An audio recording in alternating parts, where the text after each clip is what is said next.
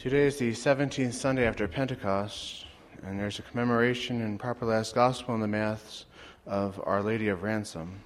The epistle for today's Mass is taken from St. Paul's epistle to the Ephesians, chapter 4.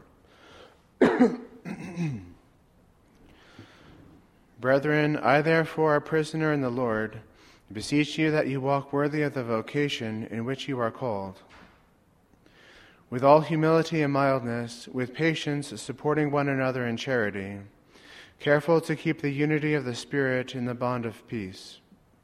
One body and one Spirit, as you are called in one hope of your calling.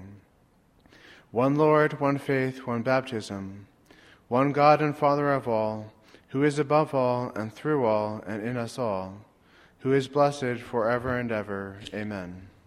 And the Holy Gospel is taken from the Gospel of St. Matthew, chapter 22.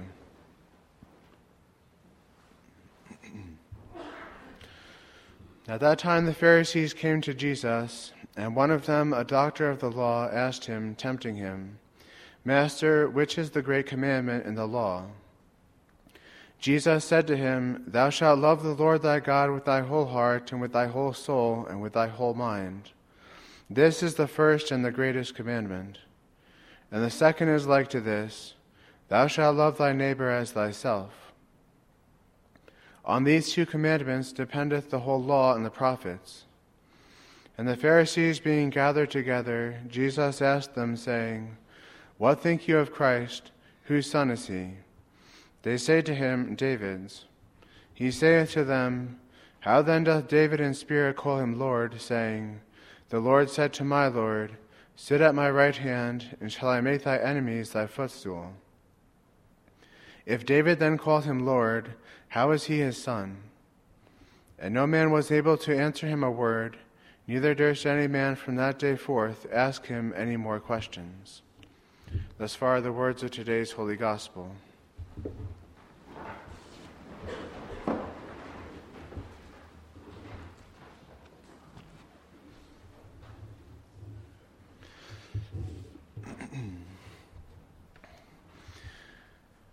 Jesus said to him, Thou shalt love thy neighbor as thyself. Words taken from the Gospel of today's Mass. In the name of the Father, and of the Son, and of the Holy Ghost. Amen. My dear friends, the distinguishing mark of our Catholic faith is the law of charity. For our Lord said, By this will all men know that you are my disciples, if you love one another. But while this virtue is so essential to a Catholic's life, it can be difficult to practice, especially when we have to be kind to the people we work with who have no consideration for our feelings. We must be patient with them and even with our own family members, never allowing our moods or difficulties to show through harsh or bitter words. From the beginning to the end of our day, we are faced with people, situations, and circumstances that we have to deal with in a charitable and Christ-like manner. And among the greatest examples of saints who practice this Christ-like charity are the North American martyrs. The North American martyrs includes 8 Jesuit fathers and lay brothers who dedicated their lives to the conversion of the Native American tribes of New York and Canada. Less than 60 miles from here, some of these Jesuit martyrs shed their blood for the faith in the Indian village called Ossernon. And among these martyrs was St. Isaac Jogues. St. Isaac Jogues was born in 1607 in France. He entered the Jesuit order and at the age of 29 was sent as a missionary to Canada. Traveling throughout eastern Canada and upstate New York, Father Jogues worked among the Petuns, one of the tribes which forms the Huron nation. He spent 6 years in constant danger from the weather, wild animals, scarcity of food, and the hostile Indian tribes. But in spite of these difficulties and the dangers of missionary life, Father Jogues didn't become discouraged. Rather, he even planned to extend his work to the Indians of Lake Superior and to the savage Sioux tribe which lived at the headwaters of the Mississippi. However, on August 3rd of 1642, he was captured by the Iroquois near Three Rivers in western New York. The Iroquois led him through each of their villages, and they would form a gauntlet and shower blows upon the Jesuits with sticks, rocks, and their fists. Finally, he was taken to the Mohawk village of Ossernon, which is about 40 miles away from the present city of Albany. And after 13 months of slavery, Father Jogues, with the help of the Dutch traders, managed to escape. He returned to France, where he was greeted as a hero. His hands were mutilated, and his body was torn and bruised from the dreadful torments that he had suffered at the hands of his cruel captors. Pope Urban VII called Father Jogues a martyr of Christ, and he was venerated by the people as a saint. But hardly a year had passed before Father Jogues begged to return to North America. In America, there were souls to be saved, and no dangers could thwart Father Jogues' love for the salvation of souls. And so he returned to the missions of New York and Canada. Just 2 years later, he was again captured by the Iroquois, but this time there was no escape.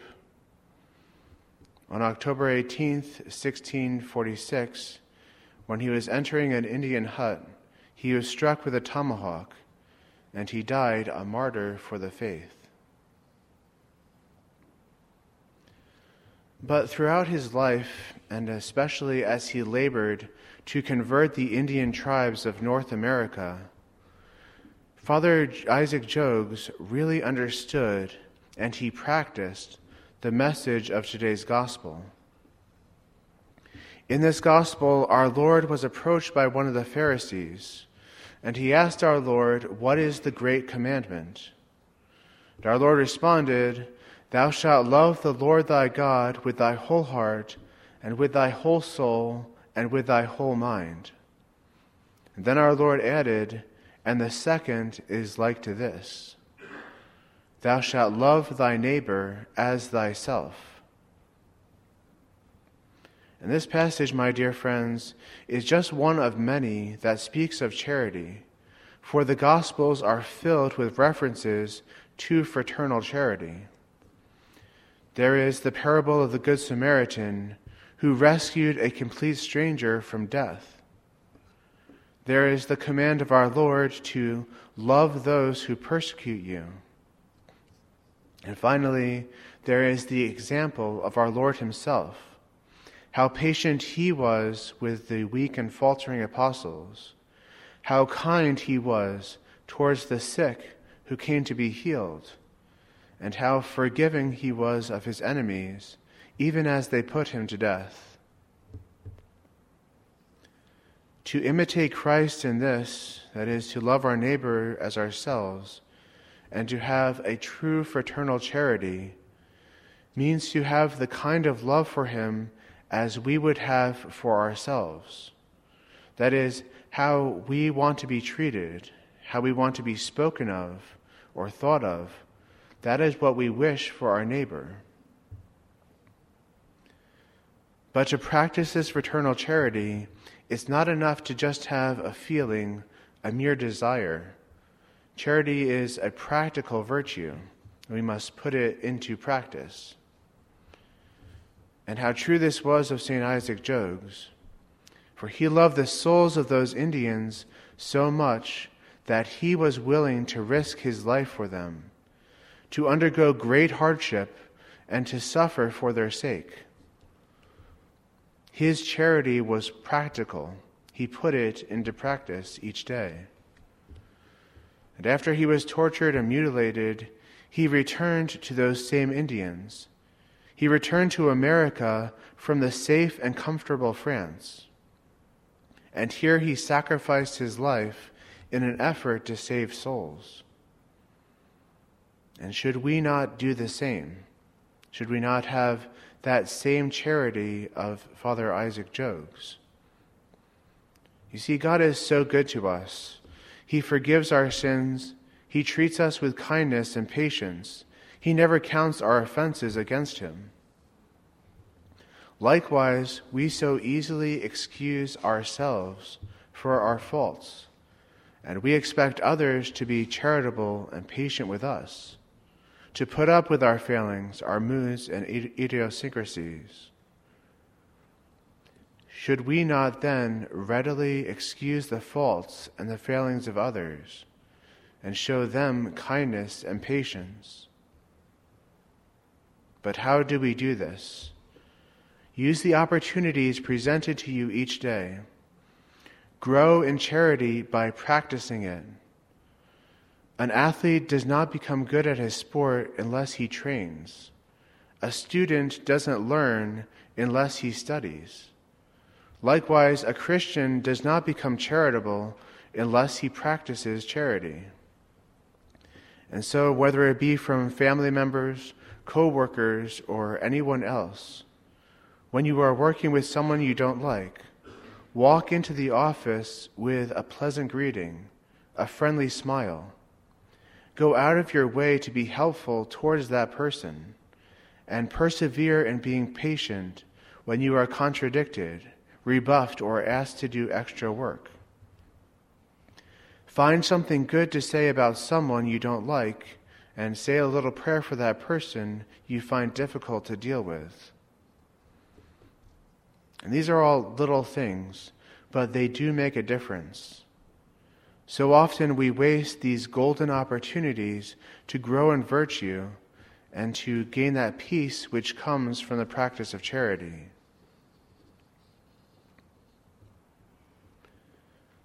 My dear friends, the opportunities to practice this greatest of virtues fills each day. Don't let them slip by. When it becomes difficult, as it often does, think of the example of St. Isaac Jogues, his love for God and his neighbor.